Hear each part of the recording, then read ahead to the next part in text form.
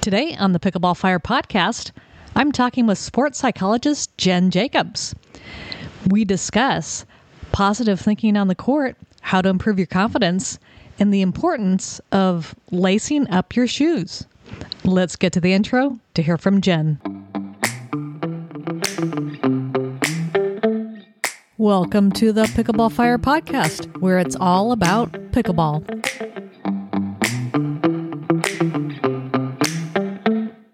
Today, I would like to welcome to the Pickleball Fire podcast, Jenn Jacobs. How are you doing today? I'm great, Lynn. Thanks for having me.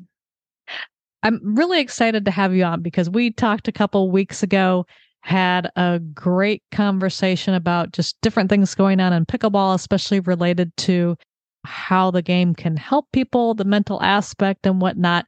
So I do, though, however, want to start with a little bit about your background in terms of how you got into pickleball, how you first heard about the game, and how long ago that was.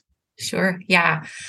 I think I heard about pickleball several years ago, maybe a decade ago, when it first sort of popped up as a sport that's an alternative to tennis.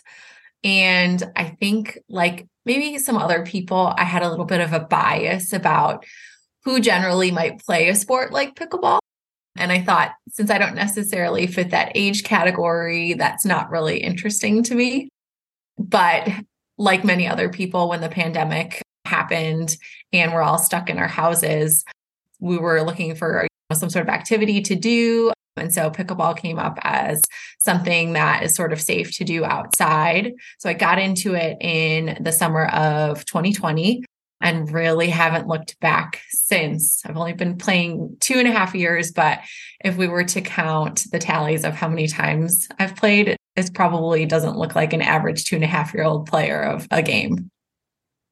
And from what I understand too, is you've reached a pretty high level in the sport in just those 2.5 years.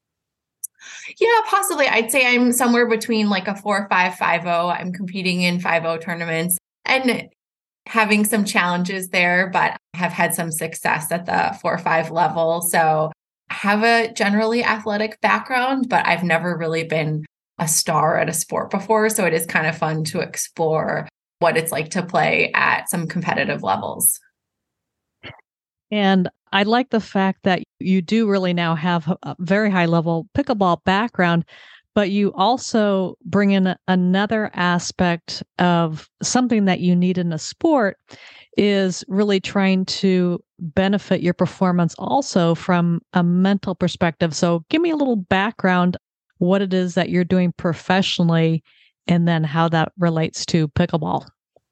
Absolutely. So for my job, I am a college professor, and my expertise is in the area of sports psychology. So I teach sports psychology classes to university level students, both undergraduate and graduate. And I also conduct research in the area of sports psychology and am involved in some outreach programs that uses sport as a tool for social change, which is sort of one avenue people will go in the sports psychology realm. So trained as a PhD in psychology with that focus in sport, and have a pretty cool sort of chance to apply what I teach in the classroom into now my life as sort of an athlete competing in tournaments or playing recreational play. And so the sort of the premise of sports psychology is to look at how you can get athletes of any level into their kind of peak performance zone, performing at their very best, despite all of the challenges that we all face in sort of highly evaluative situations. And as you spoke there, I was thinking about a lot of different ways I want to go in terms of my next questions. But, one of the most interesting things I think from that you've talked about, and we've talked about already together, is how sport can help with social change. And I know you've got a program that you've developed over the years. If you can talk a little bit about that and how pickleball kind of fits into that. Absolutely. I'm very proud of a program that we're in our 5th year of existence now. And it's a program called Project Flex. And Flex stands for Fitness Leadership Experience, kind of the acronym going there. And what the program is a sport leadership program that's based in youth prison facilities outside of the Chicagoland area, so kind of scattered throughout the Northern Illinois area. And basically, we're looking to use the power of sport for teenagers who are incarcerated to help them reimagine what their possible future could look like through getting opportunities to build their life skills, experience sort of the teachable moments that arise in the sport setting of winning and losing and solving conflict and learning about themselves and their talents and how to exist with other people socially. And so there's a whole host of research that looks at sort of the many benefits that can come from sport. And most likely we all think of the very physical benefits. You're going to increase your cardiovascular fitness and it's going to help with strength and conditioning. But there's this whole other field of benefits that can occur related to your psychological skills and then also your social skills. And so we use the sort of the vehicle of sport as a way to get youth who have come from really tough backgrounds, made some really poor decisions in life, and sort of are dealing with rehabilitation of that. We use sport as this opportunity to, one, get them excited about something because, they live kind of tough lives being incarcerated, but to give them chances to sort of work towards improvement and start to recast what their life could look like after they're released from the prison setting. It's interesting because I could see working with that group in terms of, and especially like a lot of young people with maybe a sport like basketball. And even you said that you had some bias towards pickleball when you first heard about it because of it tend to be played, especially at that time, by people who were definitely 50 and over. But a lot of the people that, within that incarceration setting probably never heard of the game, but even once they've heard of the game, they might not take it that seriously because it's pickleball and hence kind of have that bias towards it. Absolutely. There were some barriers introducing the sport. So first off, I should back up. So I had been working with this group of kids for a while. So I did have an established relationship with them to where I maybe had a little bit of capital when I said, hey, I'm going to introduce this new sport to you. And because they knew me and were sort of in the realm of, okay, if Dr. J says to try something, well, maybe I'll try it. But it was definitely met with some resistance. I heard this is an old people sport. This is a white people sport.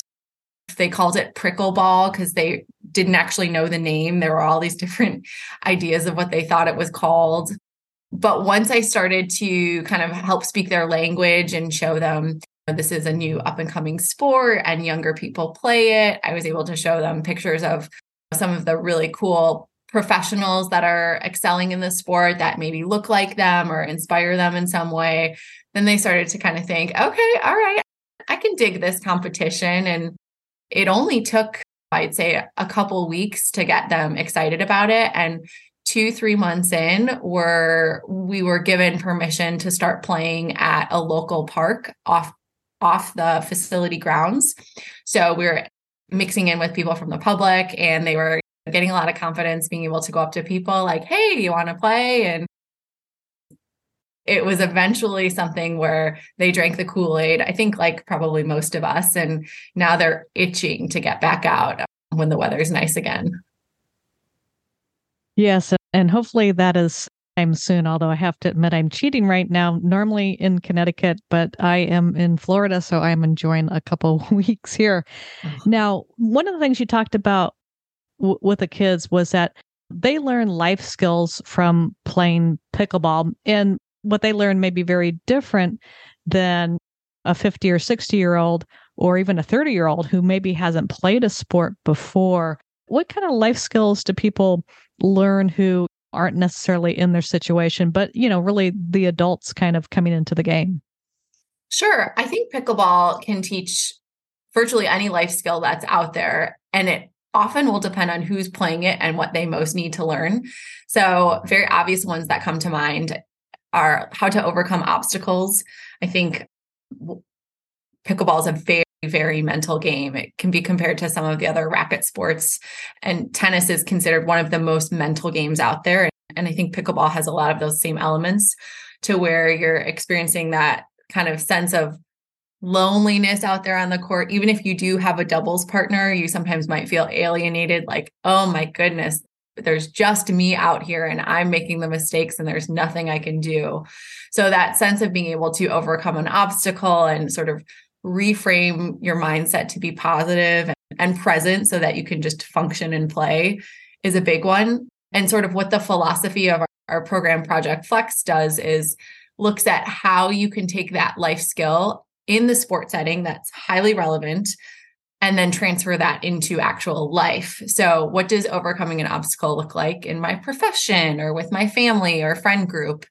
And starting to recognize that those same mechanisms that are at play in sport and that you get to sort of test and exercise in this sort of small petri dish of a scenario can just be expounded upon in everyday life scenarios as well. It's sort of the same muscle that you're using, just a different context.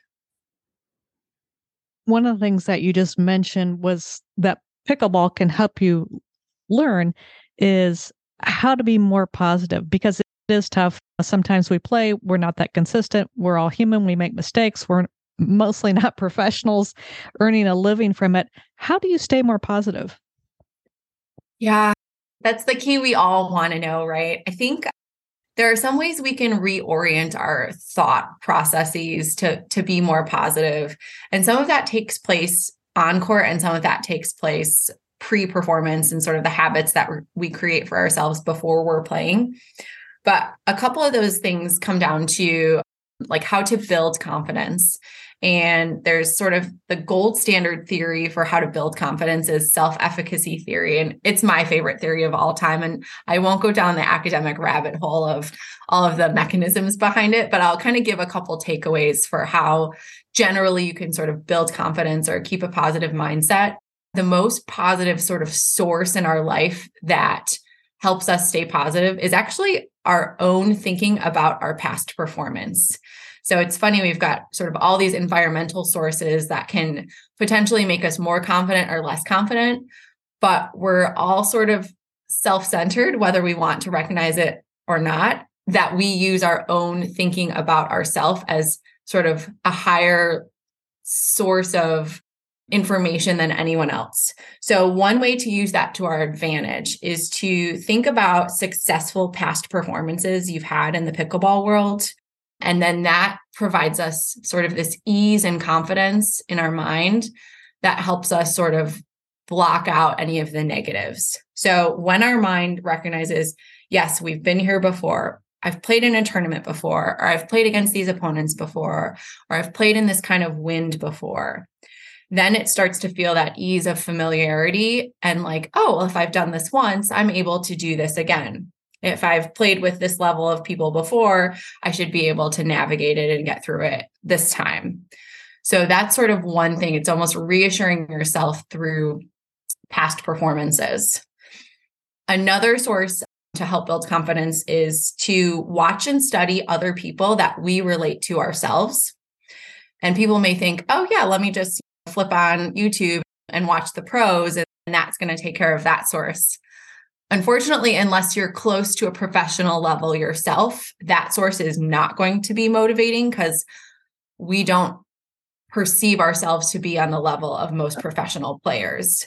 Instead, it looks like finding someone who's maybe just a little bit more advanced than you, just slightly a notch above you, and finding a chance to play with them, observe them, watch them. And then our brain is going to start to do the thing, oh, if that person can navigate this or perform this way or do this skill, I can probably do that too because I'm not too far different than them. And then sort of just summing it up, there's two other minor ways we can start to reorient our confidence. And really simply stated, that's just finding people that lift you up and give you sort of that support that you need. So I always say, like, find your best pickleball partner. There's always somebody out there who you inevitably say, oh, I play so great with them. I can't figure out why, but every time I match up with them or play on their side, I play so great. So find that person, try to play with them as much as possible. And then the other one is figuring out how to not let your emotions control you, rather sort of take time to figure out how to normalize them. And that's way easier said than done because, of course, anybody can get frustrated if it's a windy day or your opponents are getting tons of let balls or something like that. But if you find a way to normalize them of, yep, it's okay, I'm getting frustrated, but that's rightfully so because it's an off day, or, oh, I'm really nervous before a tournament, my palms are sweaty or my heart's beating fast, but that makes sense because I really care about how I'm going to do in this tournament. It's just sort of giving yourself permission to feel things. That is a lot of great tips. And I'm going to circle back on a couple things. And because I think confidence is something that you can be very confident before a match, and then it can kind of wax and wane. And one of the things that you mentioned was when you focus on some of your past performances. Now, is that something that you should be doing before you ever step on the court, while you're on the court, or after a game? What's the timing of how you use that? Yeah, that's definitely a before you're on the court type of thing. That's sort of what we'd call a pre-performance routine. And so there's a lot of pre-performance things you can do, but especially leading up to an event, whether that's a tournament or a group that you're playing with, being able to stay in as healthy of a mindset as possible is really the key there, because I don't think people realize how much we can carry on to the court that can be really debilitating, whether it's like a stressful day at work for those who are non-retirees or a bad night's sleep or something. You inevitably carry on much of what's happened already onto the court, and that can be really impactful in ways that people don't even realize. I always adopt this approach. I've mentioned this to my athletes. I call it like the lace up approach. And so when you're lacing up your shoes to go play, whether that's when you're sitting on the sideline at the court or at home or something, from the time you're lacing up your shoes on, that's game time. You're doing a job now. So I try to encourage people to think about that as that's the reset. So everything that happens before the lace up is in the past, and everything that happens after that is game time. So leave everything else at the door, let go of all the elements of the day. And then after the lace up, all your job is to be present and then potentially visualize what's to come. So there's sort of another pre-performance tactic of even just the mere fact of thinking about, oh, what court am I playing at today? And what does that net look like? And what's the side of the court look like? And what's the view behind me? Even just that slight visualization of just the still life of where you're going to be playing is going to put your mind more at ease and start to calm any of the sort of fears or anxieties that start to creep in, even if it's just a rec game. I have to admit, I love the idea of that lace up approach, because even, for example, I'm not a tournament player. I'm probably never going to play in a tournament. Just my knees are not in good enough shape and I don't want to let my partner down. But even as a purely recreational player, I love the thought of kind of centering yourself and knowing that, let me lace up my shoes. That could be when I'm at home, or it could be when I get to the courts. But once I do that, I'm kind of put my game face on, because even in recreational play, you can have a game face. And I'm focusing on pickleball, not on all the stuff I need to do when I get home, or just an important meeting that's coming up or something like that. Absolutely. Another way to do that besides the lace up approach is utilizing music in some way. And again, this is for recreational play or competitive play or anything in between. I think we play this sport because we love it and we all come to it for different reasons. It doesn't have to be for purely excelling and winning, but for some people it is. And for others, it's playing your best and socializing. But music, I think, is another feature that is really good pre-play, pre-performance to help get you in that zone. And what's so interesting is finding out what music puts you in that optimal zone. I play a lot of mixed tournaments with the same partner, and he and I joke because my pump up music is like high energy 90s hip hop music. And I won't say any lyrics on here because you would have to like beep them out because it's not appropriate for this, but that's the kind of like beats and music that gets me going. And he's the exact opposite. He loves like sleepy folk, relaxing music, like Jack Johnson. And we couldn't be on more different ends of the spectrum. But we both know this is what gets us in sort of that optimal zone to perform. And so we just never warm up together. That makes sense. And I appreciate you not mentioning some of those lyrics because I tend to edit the podcast very little. Got it. All right. So one question I have, and I know I'm asking this because I want to know from a personal perspective, is I might be really confident before a game, having thought about my past performances, having done some of the other things that you've suggested. But what about during a match when, my confidence kind of waxes and wanes? How can I control that? Yes, that is such an important question. So the first thing I would say that I would work with somebody who wanted to really delve into this challenge is, one, to have an awareness of what's sort of the cause of that focus waxing and waning. So is it something that's happening in your body that you start to feel like anxiety or nervousness somewhere? Is it something more that's happening in your mind? So the first sort of tactic is to study, what is my pattern? What tends to happen? And how does that come out on the court? So for example, one of my favorite people I used to play with when I started out playing pickleball would get the yips really bad in the morning only. And so the yips are basically where you almost have an inability to perform a simple task in a sport. So it's often talked about with pitchers in baseball, where when they get the yips, they're so highly nervous and their cognitive anxiety is so debilitating, they almost can't throw a pitch that's anywhere in the towards the batter. It's wild to see.